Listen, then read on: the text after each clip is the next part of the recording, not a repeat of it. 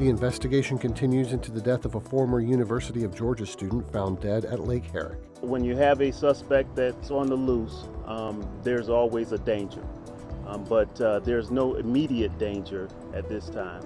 From Athens News Matters and the WUGA Newsroom, this is Athens Today for Friday, February 23rd. I'm Martin Matheny.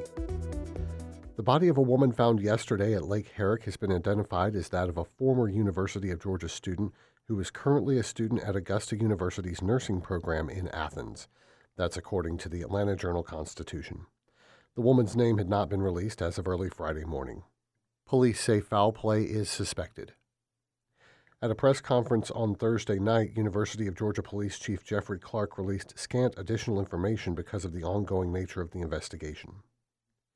According to Clark, the initial report came in at 12:07 p.m. when a friend of the deceased woman called police, concerned about the friend who had gone jogging at Lake Herrick and had not returned.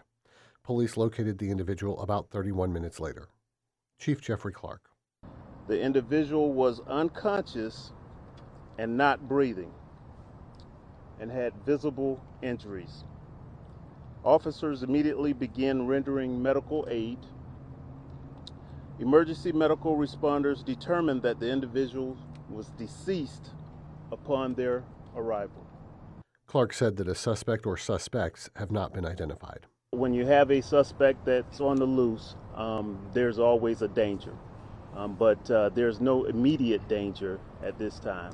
Clark said that the Athens-Clarke County Police Department and the Georgia Bureau of Investigation are assisting with the investigation. Authorities are asking anyone with information to contact the UGA Police Department at 706-542-2200.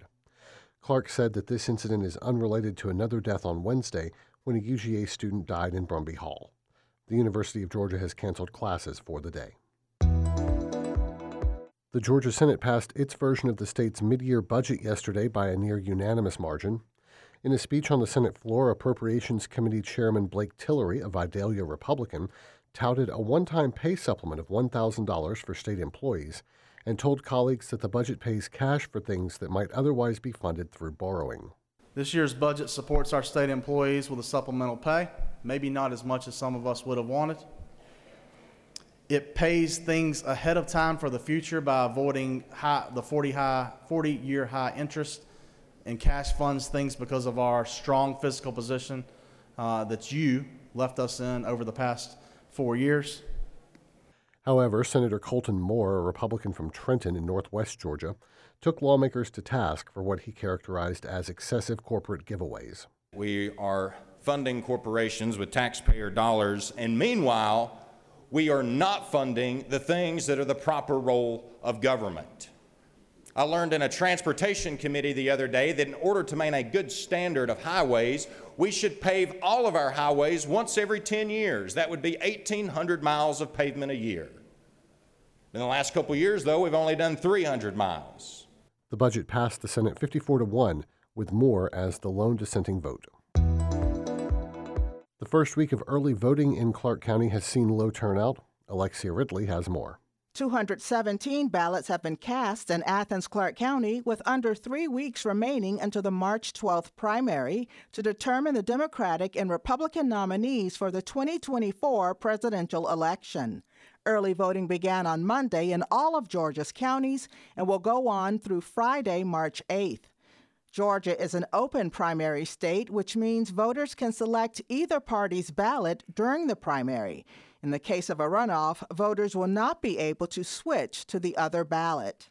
Registered voters can now vote at the Board of Elections office, with more voting locations opening up on Saturday, March 2nd, including the Athens Regional Library and Miriam Moore Community Center. Visit the ACC website for times and locations. In sports, UGA women's basketball fell on the road last night against Ole Miss, 73-51. The team will be back in Athens for a Sunday contest with Florida at 1 p.m. at Stegman Coliseum.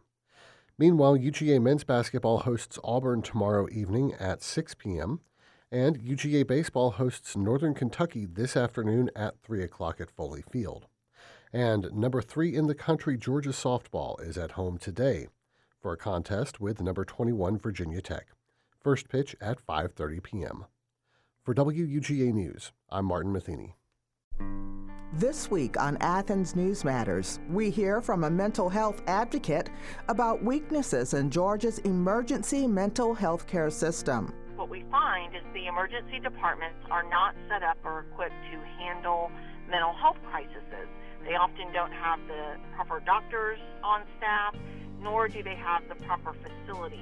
That story and more. Saturday at 10 a.m. on WUGA.